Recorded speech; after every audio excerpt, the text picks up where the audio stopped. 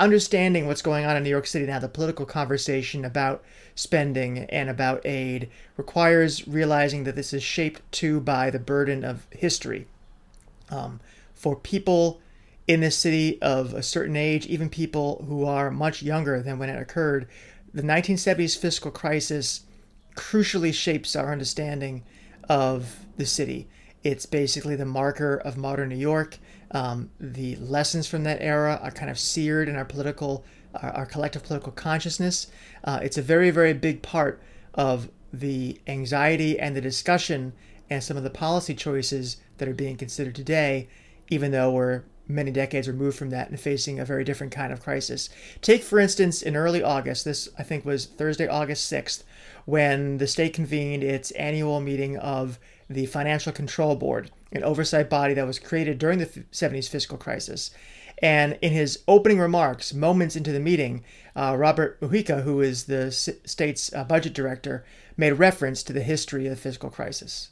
The board's roots reach back to 1975, when the markets refused to buy New York City debt and the city's public accounting masked the severity of the problem and still showed a year-end deficit in the billions. This is a history told and retold many times.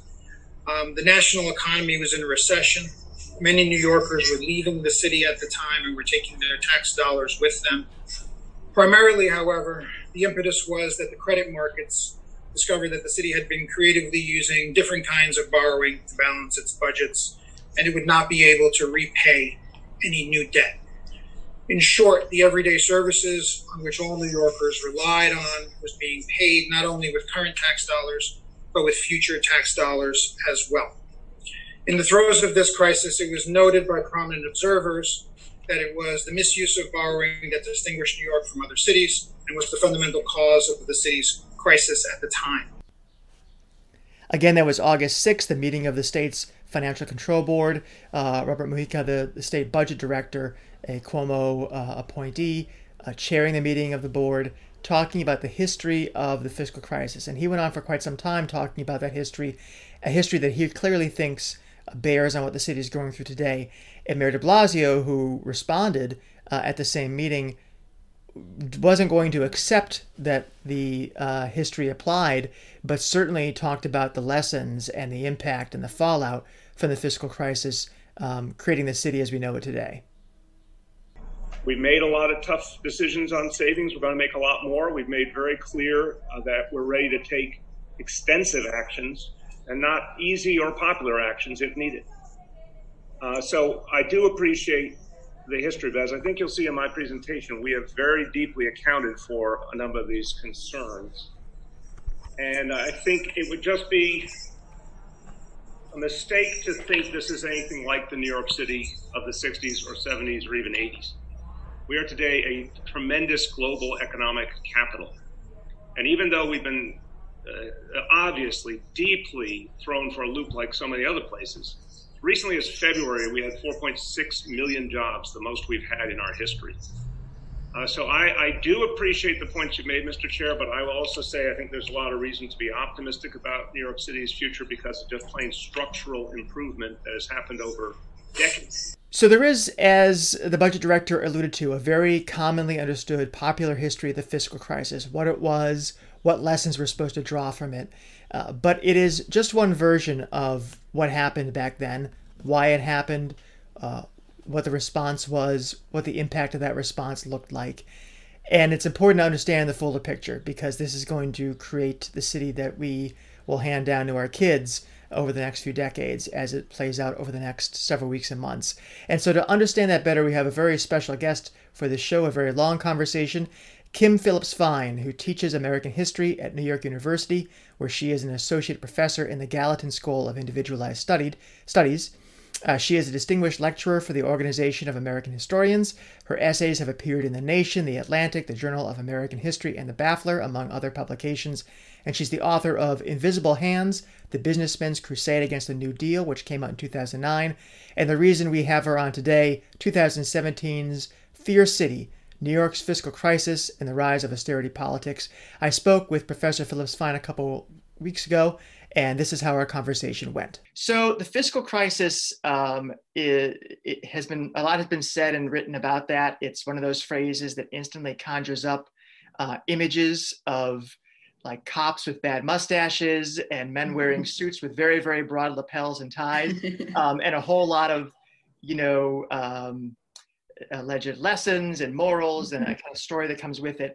Why write about the 70s fiscal crisis in 2017? It seems very prescient now. What led you to do it 3 years ago? Right. Well, I actually, I had started working on Fear City much earlier, I guess around 2008, 2009. So it was actually right, I guess I started working on it during the stock market crash and financial panic and subsequent recession that came at the end of the Bush and the beginning of the Obama years. I had actually been interested in the subject for a lot longer, though. And I think I was brought to it partly because I am a lifelong New Yorker. I grew up in the city. I was born in 1975, so actually right at the peak of the fiscal crisis. And I was interested in this as a way of thinking about how New York had changed over my lifetime. And I think I also became interested in the way that crises and financial crises in particular, how they can be used to reshape politics and the way that they help to create a sense of inevitability about events. And I wanted to try to unpack that and look at the currents underneath the surface. And then, finally, my work prior to Fear City had been about the history of the conservative movement and the right in the post-war years. And I think that when I was finishing my first book, which is about the role of business and kind of conservative business activists in building the right, I became interested in kind of how the way that liberals and liberalism changed as well in the 70s and 80s. And I think that was also part of what brought me to the fiscal crisis. And that's a really interesting point too, because the subtitle of your book is The Rise of Austerity Politics, but it could also be seen as a resurrection of sorts, because if you obviously look at earlier crises of the Great Depression, the initial response by President Hoover was to be austere. And even President Roosevelt, famously pulled back on the New Deal and created a small recession in his second term. So it's, in some ways, austerity, it seems like it's almost sort of the natural American political disposition.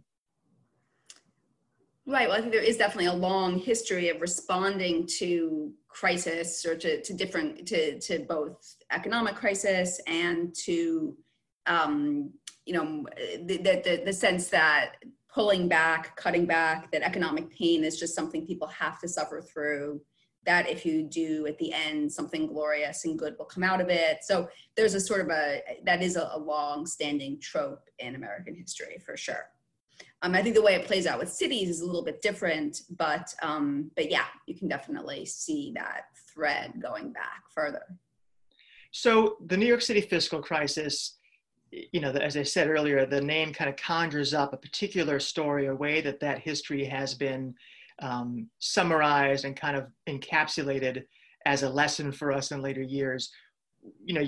For those who might be uninitiated, who are listening to us, what is the orthodox telling, or sort of the popular version of the fiscal crisis story? What did happen to the city? Well, so what happened in 1975 is the New York went through a protracted fiscal crisis where it seemed like the city would go bankrupt over much of the course of 1975. The banks that had historically handled the city's debt, both kind of purchasing it and selling it to a community of investors around the country, said that there was no market for the city's debt any longer. And as the credit markets to the city closed, it looked like the city was going to have to declare bankruptcy. And the federal government initially was very reluctant to provide any form of aid. And so there was a good period of time where bankruptcy seemed like a real possibility for the city. And then in response, or what, afterward, eventually the federal government agreed to provide loans to the city, but only on the condition that it sharply cut its spending. And again, like for much of the rest of the 70s, whether the city would do this, would it, would a situation develop again where the city might go bankrupt? That seemed like a real possibility. So for many years, and almost immediately actually, and then for a long time afterward, the way this was typically explained was that the city had been just too generous. New York had a very broad welfare state. It was unusually, the public sector in New York was unusually extensive, especially by American standards. And, the city had a network of, at the peak, more than 20 municipal hospitals. It had a free system of higher education in CUNY. The CUNY system was expanding over the post-war years.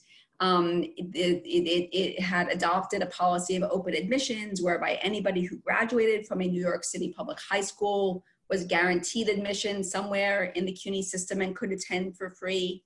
The city obviously also had a very extensive set of libraries, parks, public cultural institutions. Its transit system, despite it was unparalleled in the United States, it had a very robust and extensive set of public institutions, a broad public sector, and a very ambitious public sector. And the narrative that grew up around the fiscal crisis was that this was just too much. There was no way a city could sustain all of this. It was too generous, and the problem was liberalism itself. And I think it was usually, framed in terms of liberalism, but other than the left, but a kind of that left liberal politics would inevitably end in a kind of overreach and fiscal collapse. And I think that story, has lasted in a lot of ways in city politics, a sense that that's what brought the fiscal crisis about. And that there's, a danger to excessive government spending because it may wind up in this kind of crisis. And I guess I became interested. Oh, and I guess another part of the narrative is really that New Yorkers collectively accepted the errors of their ways and agreed that the only solution was a set of massive public cutbacks that shrank the city government shrank city employment by about 20% over the 5 years that followed the crisis, and led to sharp cuts really across, the vast range of city services. So the sense that city New Yorkers accepted this, said there was no choice except these cutbacks, and they, made do with less. And I was interested, in the book, I think I wanted to both call into question the extent to which this was why did the crisis really happen? What other ways are there of understanding how the city got into this set of difficulties? I think an underlying assumption of a lot of the common wisdom is that it was just wrong for New York to do all the things it was doing, that the things it was doing were sort of silly and frivolous and not appropriate. And I guess I came at it from a basically different perspective of saying the kinds of things the city was doing were actually of vital importance to creating a democratic, political, and economic culture. Not that every single thing was perfect by any means, which it wasn't, but that the project at its roots was a good one and not one to be easily or lightly dismissed, and that something important was lost as it was dismantled. Right. You describe in the opening parts of the book where you talk about this rich web of services as it being kind of elemental to what the city was in the middle of the 20th century, and to, the kind of particular social contract or political bargain that the city represented, that it was, this was about a business class that, if they grumbled about it, still felt like there was a reason to provide these services for their customers and their workers. And so it was kind of essential to New York's identity and part of its allure. Yeah. And I think, in certain deep ways, I think it still is, or, I think that this set of public institutions remains, to the present day, a big part of what is appealing about New York. despite the different ways in which they've been constrained or damaged or reshaped, actually, these institutions remain very key to the city. But certainly in the middle years of the 20th century, and I think, the book, it describes the kind of culture they supported, the kind of urban space they made possible. And I think this is important too. It wasn't, the city in the post-war years was obviously still very divided by class and perhaps, even more critically by race. And the public sector, as it took shape, reflected this. It reflected these underlying inequalities. But nonetheless, activists pushing for a better city pushed for better city services. They, by and large, the Black activists and Latinx activists who wanted to make a more equal New York sought improved city services as one important part of that project, that political project. So, I think it was part of the framework of how people thought the city could be improved still further, even in kind of over those years. So obviously the event that triggered the actual crisis was, as you mentioned, the city no longer being able to sell its debt. And the city, like many governments, has always borrowed for capital projects, for infrastructure work and that sort of thing. What was unique about this time was that it had begun for many, many years, dating back to Mayor Wagner, borrowing to cover operating expenses and then rolling that debt forward.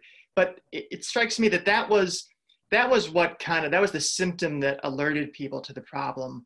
But the sustainability of the system, of this rich web of services and the revenue base that supported it had started to get separated years earlier, right? I mean, there was the famous, I think, like City in Crisis series that was done before Lindsay was elected. So what was happening to kind of shake what had been apparently a sustainable balance between the generous welfare state and the stuff to pay for it, and suddenly that wasn't there anymore?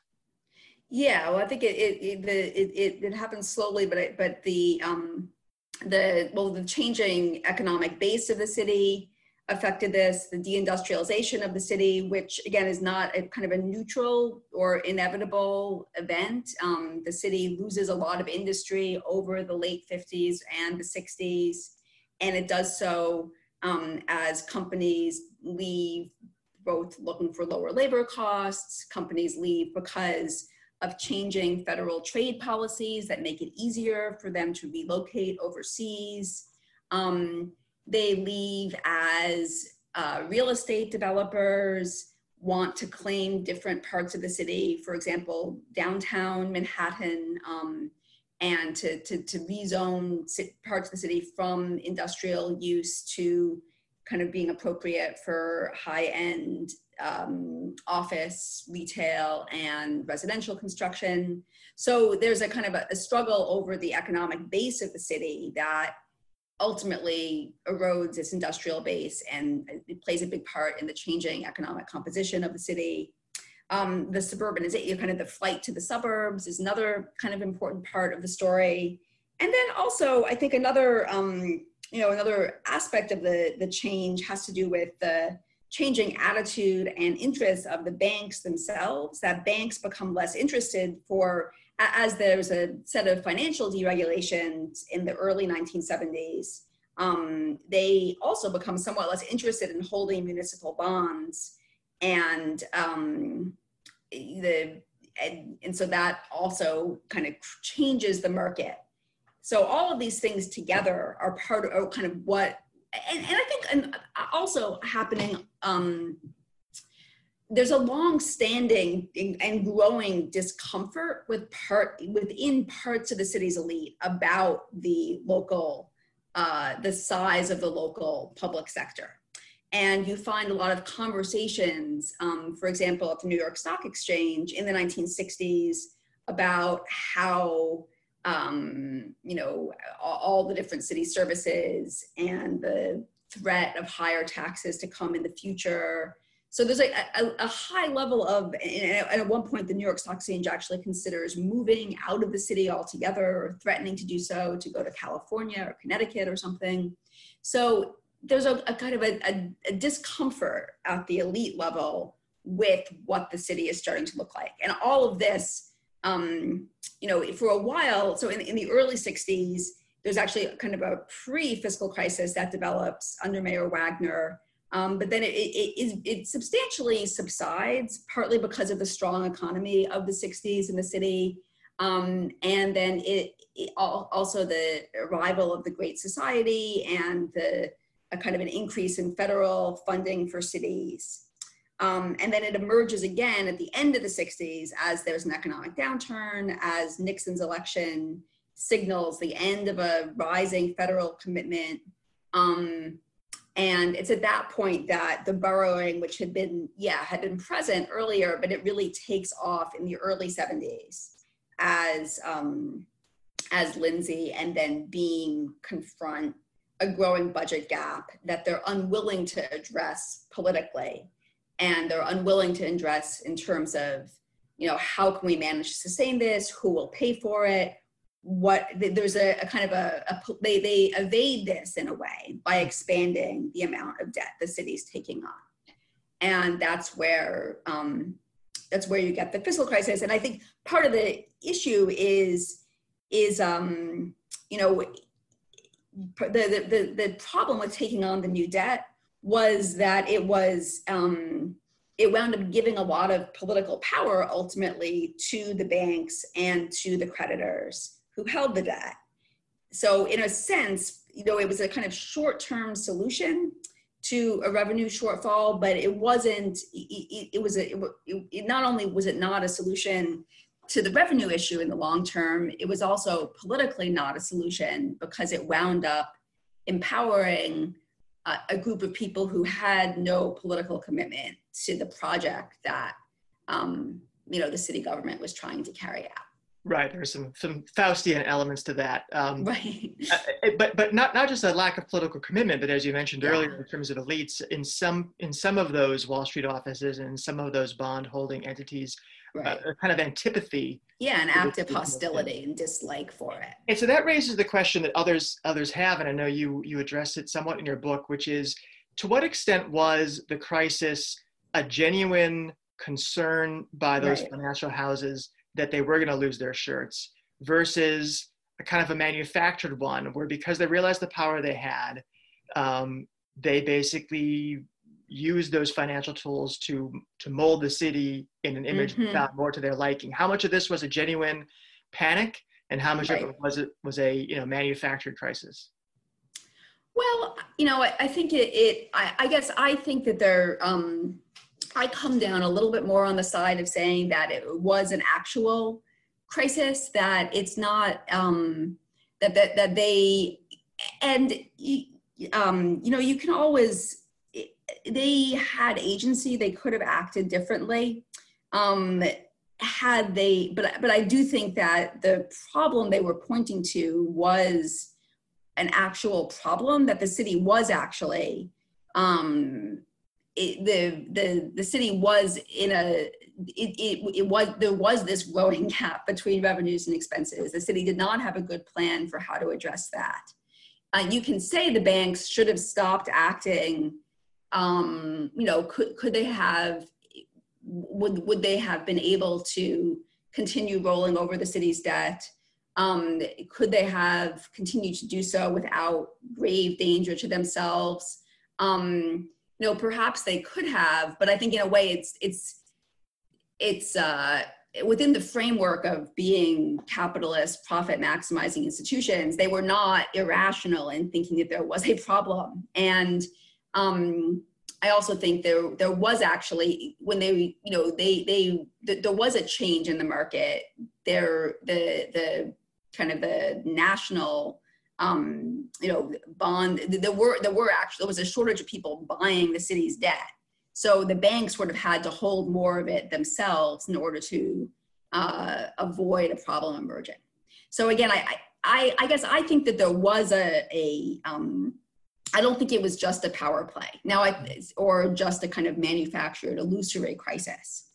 And I guess this actually points to another, element of the story, which is I think that one of the things which has been always very interesting to me or compelling about this story is that it is a story about a dilemma it's not a story in which there is a kind of, you can just snap your fingers and have things be different. It is a story which is about a kind of deep conflict that found itself getting worked out in this way.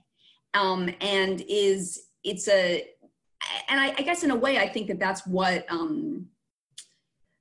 it wasn't just a kind of ideological project. There was an actual set of material clashes that took shape and was expressed through the fiscal crisis. And a lot of, I guess in a way, I think that's what class conflict is really like and really about. And that it's not, you can't just,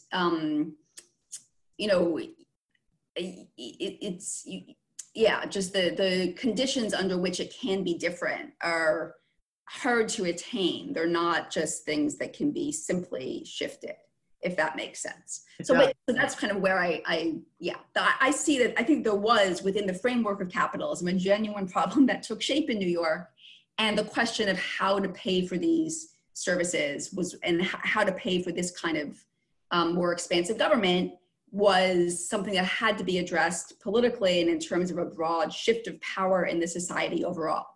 There are some things, like another thing which I didn't mention earlier was some of the structure of the Great Society programs was one that created deep fiscal burdens for New York. So for example, Medicaid in New York State, so Medicaid is a program that's obviously funded half by the federal government, half by the states. There's always a split like that. But then within New York, the split between the cities and the state government is very high. So cities bear half of the state Medicaid cost. In many other states, cities bear a much lower proportion of that cost. So that was another kind of real weight on the city's budget going into the 70s. Had you changed the Medicaid funding formulas, the city's fiscal position would have looked very different. But even this, so you might say, well, that's like a simple thing you can point to. If it had been different, the city wouldn't have been in this terrible crisis. But even that, it's not like you can just sort of snap your fingers and change it. The way that it's set up reflects itself a set of kind of the distribution of power and resources in New York State overall. And so changing that is sort of the real underlying problem and project. One of the dramatic stories that's told about the fiscal crisis is that at some point, maybe at multiple points, but at some point, a police cruiser was running in the city hall driveway with the bankruptcy papers in the seat in case they needed to run them over to the courthouse. And yes. Question that obviously this whole story frames is, the deep fear of going bankrupt, right? And the power that gave various actors over the city. And one of the questions your book certainly frames is whether that fear of bankruptcy was well-founded. I mean, obviously millions of Americans go bankrupt, many businesses, the president's done it several times and he's emerged okay. Right. If the city had gone bankrupt, a judge would have been in charge of figuring out who gets paid first and who doesn't. Would it have been so terrible to go bankrupt? Would it have been so terrible for the city to go bankrupt? Well, I think that's a great question. I think it,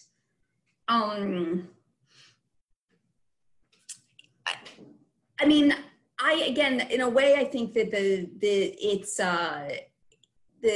the fear of bankruptcy over that year motivated so much. There was a deep sense that going bankrupt would mean intense chaos. One interesting thing about that moment is that the federal bankruptcy law actually really didn't provide for the bankruptcy of a city on the scale of New York.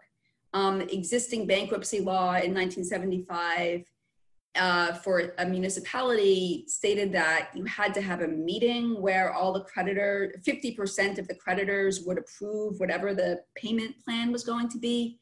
Nobody even knew who all the creditors for New York City were. There was no master list somewhere. It was, to hold that meeting would have been, physically impossible, basically. So there was really a sense of that bankruptcy would be highly chaotic. And I think it was, people were, this is at a time when the the country was just coming out of a recession. There was a lot of fear that the bankruptcy of New York would trigger broad instability in the financial system, more generally, in the economy. It played into Cold War fears about how Moscow would see, what was happening in what it would mean symbolically for New York to go bankrupt.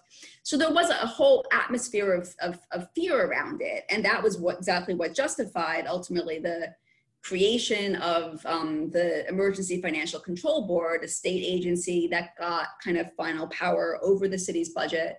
And it's what justified the cuts that followed. Would it have been better for ordinary New Yorkers?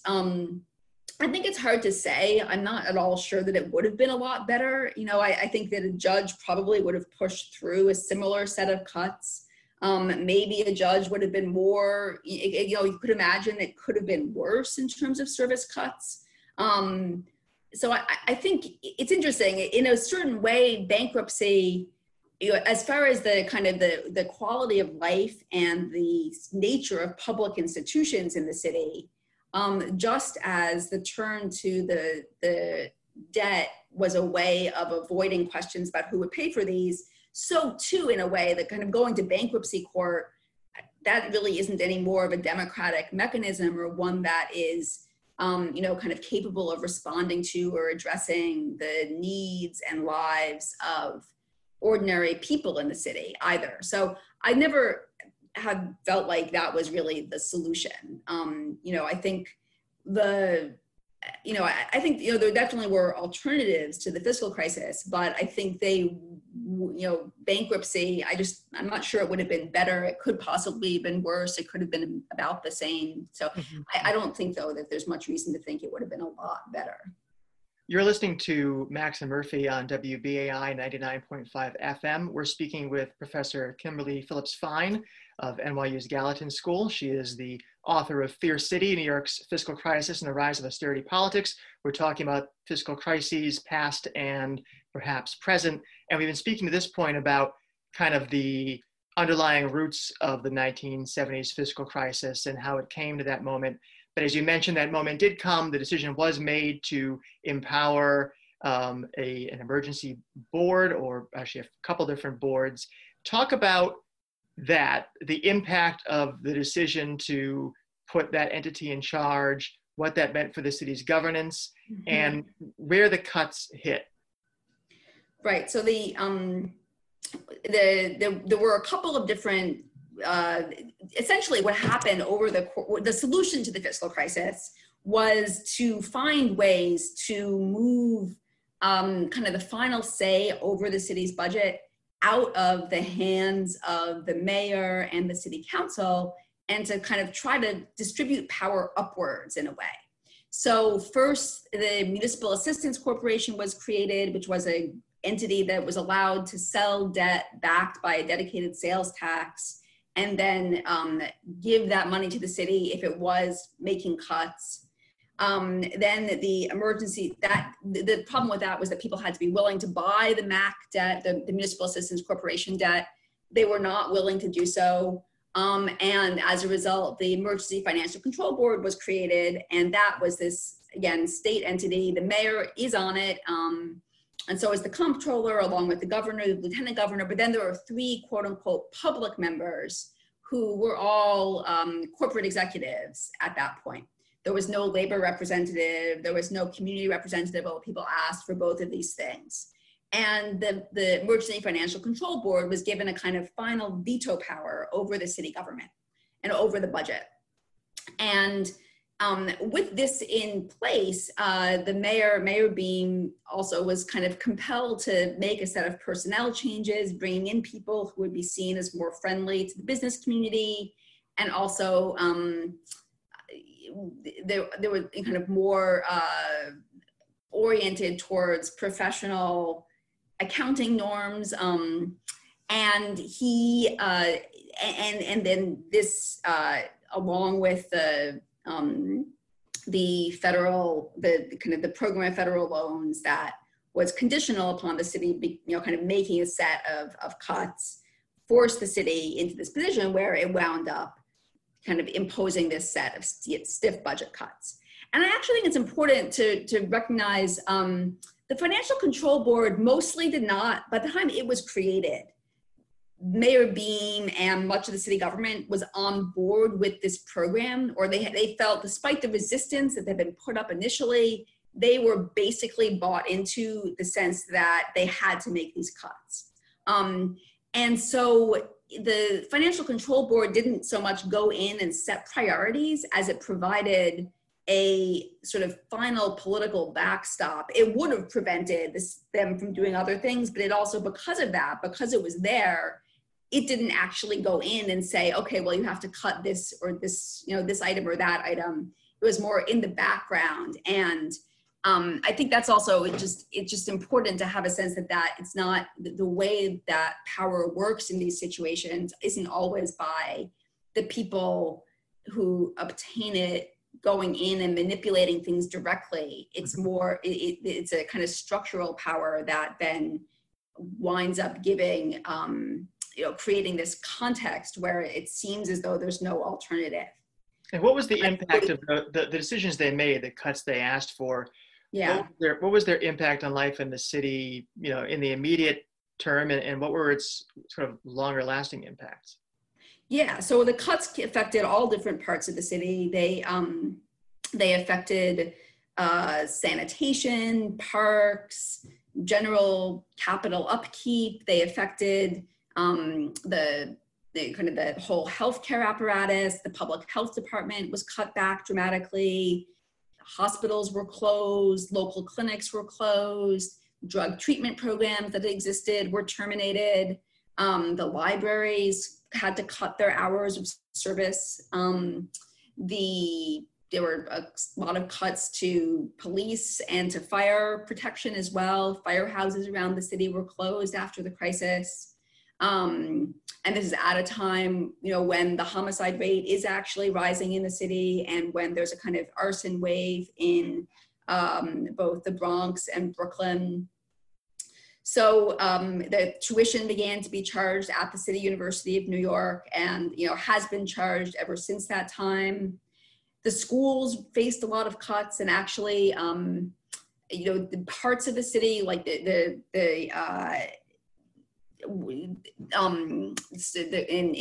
central Harlem, for example, lost quite a number of elementary schools. In recent, as a debate rages in New York now about whether schools can reopen at all in the fall in the context of the COVID crisis, and as public schools it appears that in many schools the school can only safely accommodate 1/3 of the students. I cannot help but think of these school buildings that were closed during the 70s on the, what people said that they were running too far below capacity, what the city wouldn't, how we could use those school buildings now. The school day was shortened by 90 minutes. Schools lost a lot of music and art and extracurricular programs. So these cuts were quite extensive, and they affected the full panoply of city services. They fell most heavily on poor people, but they definitely affected middle-class New Yorkers as well. And I think that they, spending in the city eventually begins to rise again in the late 80s, but it takes a long time to recover. And then when it does come back, it's not as though it just comes back across the board. The types of art and music programs that the city had funded previously never really were restored to the city schools. A lot of that, and the same is true of, the hospitals that were closed were not reopened. The changes to CUNY were not taken back as the city went into, better economic times. So I think it's the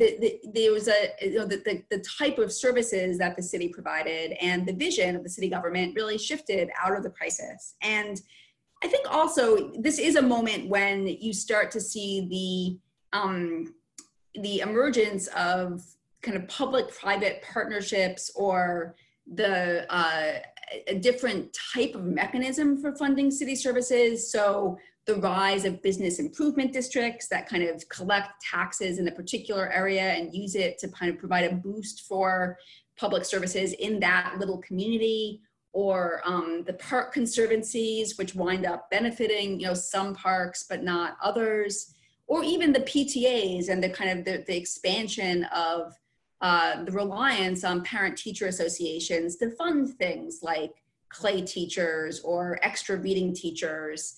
And in any particular instance, that can look okay, but distributed across the whole city, what it winds up meaning is that parents in wealthy neighborhoods who are able to donate to their PTAs get a set of extracurricular services that kids in poor neighborhoods do not have.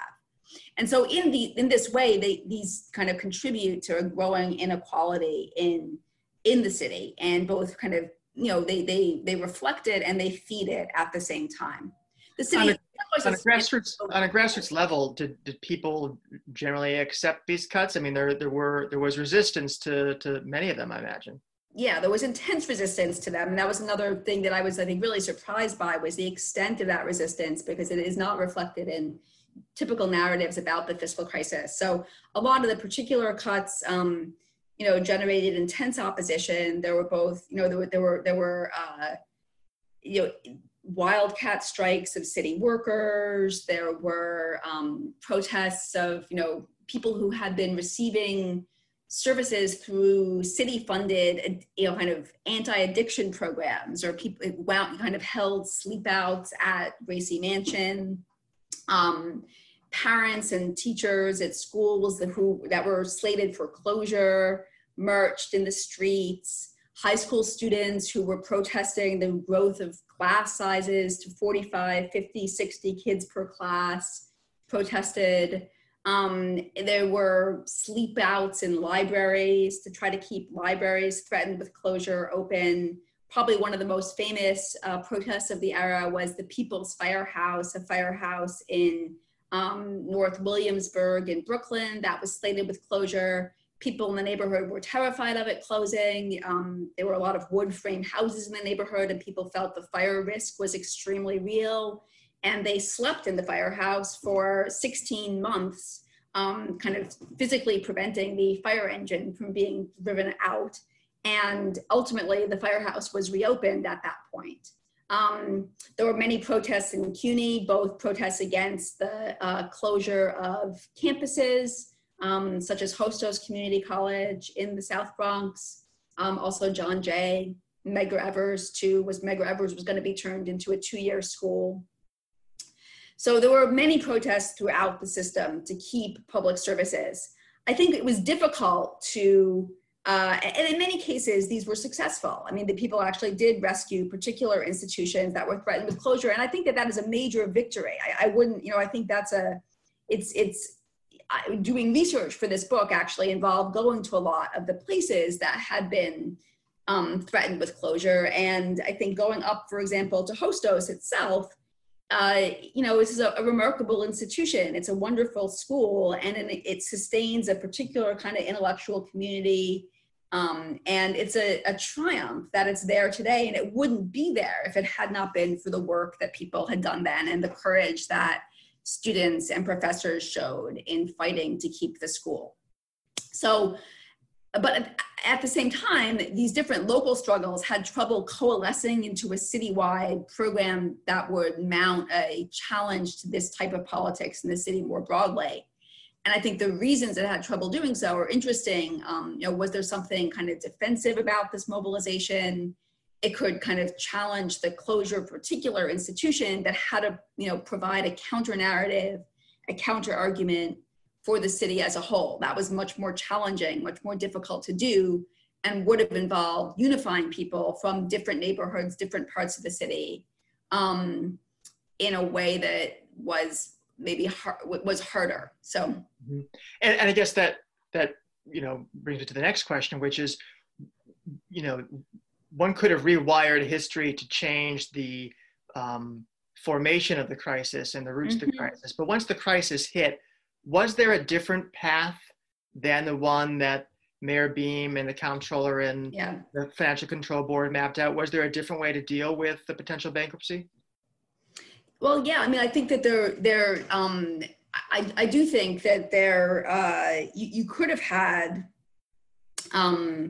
an alternative to the cuts, it would have involved, to have a real alternative to the cuts, you would have either had to have the federal government extending assistance to the city on a different set of terms, a federal government that was interested in supporting the type of government that the city embodied and represented.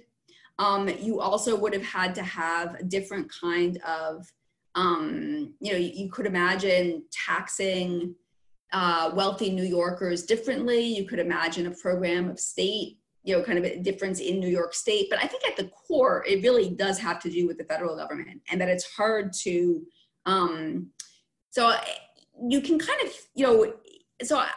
it's one of these, and you could say President, what was happening at the federal government level at that point was not, it was not a context that was going to be very friendly to New York. You had Gerald Ford in office. Ford had an ascendant right wing that he was contending with in the Republican Party. He had a lot of, and he was kind of swayed by this group of people and a group of advisors who were fiercely and extremely hostile to New York, not just in a kind of pragmatic way, but in a very ideological way for everything the city represented. So I think, how could you have challenged that? How could you have taken it on? You would have had to have a very different set of political forces.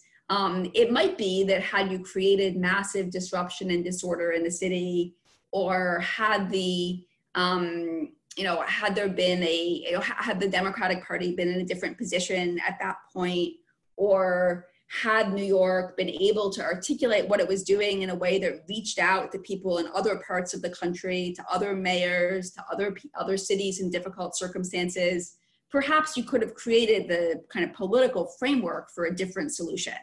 That would have been very difficult. It would have been hard to do, but it's not. I think what's important about it, and this is maybe helpful for the present situation too, is that it's not like technically you can't imagine what could possibly have been done. Technically technically there were solutions. It's not as though they weren't, but the reasons that it was hard to adopt them are political. Mm-hmm. And, so I think that's in some ways the heart of the issue, the heart of the difficulty. You could have extended loans to the city in a different way. You could have reshaped some of the programs like Medicaid that were very disadvantageous to the city. You could perhaps have created a kind of federal, this is something people talk about a bit at the time, a federal kind of bank extending low interest loans to cities in difficult financial circumstances. The Federal Reserve Bank could have made loans to the city. So there are kind of particular technical solutions, but none of them were really advanced. But the reason for that is not that they are like unimaginable. It is that the political reality to make them possible wasn't present. Wasn't there, right? So let's, in the few minutes we have left, let's talk about the current crisis. Obviously, it follows a very different pattern. It's come on us much more suddenly, and New York City is much more part of a national/global crisis than it was in '75. Yeah. But there are some parallels being drawn, and there is the possibility of a second fiscal crisis, if not already being underway, certainly hitting us the next 6 to 9 months. Right. Do you see austerity politics renewed, kind of rearing its head? And what lessons would you take from the 70s episode that might guide policymakers and activists, advocates today? Yeah, well, I think there is, there are some parts of so I think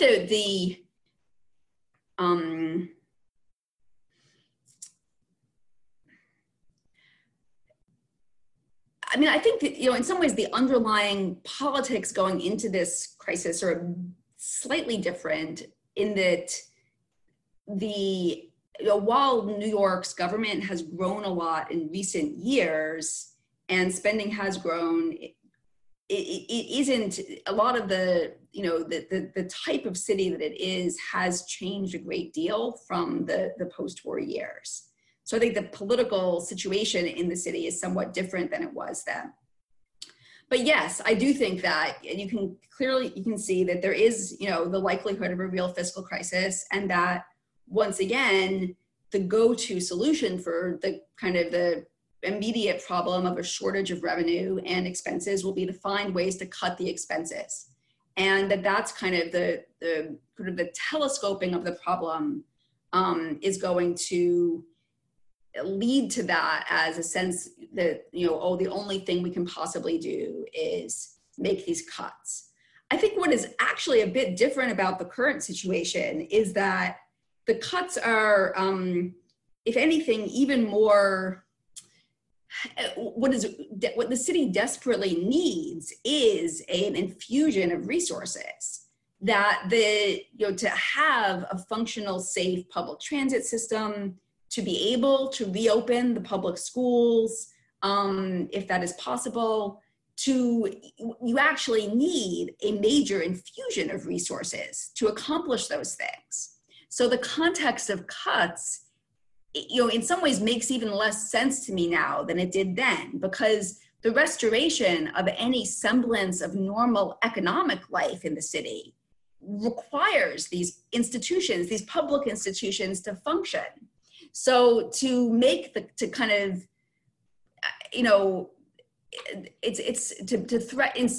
idea that instead of thinking seriously about how could you open the schools safely, how could you get the space, the resources, the investment in ventilation systems, the protective equipment. I mean, and maybe it's not possible, but I think if it is possible to do it, it requires an investment of resources, a substantial investment of resources. And the idea that instead of that, we would suddenly be talking about how many Perks workers can you hire, or how many school nurses can you afford to pay for? I find that there's a certain dissonance or gap with reality and with the actual nature of the crisis that's unfolding here. That it seems it's a moral outrage and difficult to fathom. So I think that's, I think that as in the fiscal crisis in the 70s, we need to think both about federal resources, and I think we will need to do this, the conditions now are, if anything, they don't seem very favorable. But if Trump hopefully loses in November, I think people will need to think about how to pressure the Biden administration to give cities and to give New York the resources that it needs. And I think also that we have to think about ways to tax the extraordinarily wealthy New Yorkers who have really profited out of the system that grew out of the fiscal crisis, and who I think have there's an obligation to find a way to capture that wealth for a city that has, for the city now that it's facing this disaster, this unfolding crisis. So I think that this is not a time to, if anything, I'm hoping that people can continue to defend the public sector and its importance and the necessity of it, especially when it comes to meeting this public health crisis. And to, not get pushed into the anxiety that a fiscal crisis inevitably generates. These crises are about, at heart, power and resources and who exercises them, and people should not, shy away from that now.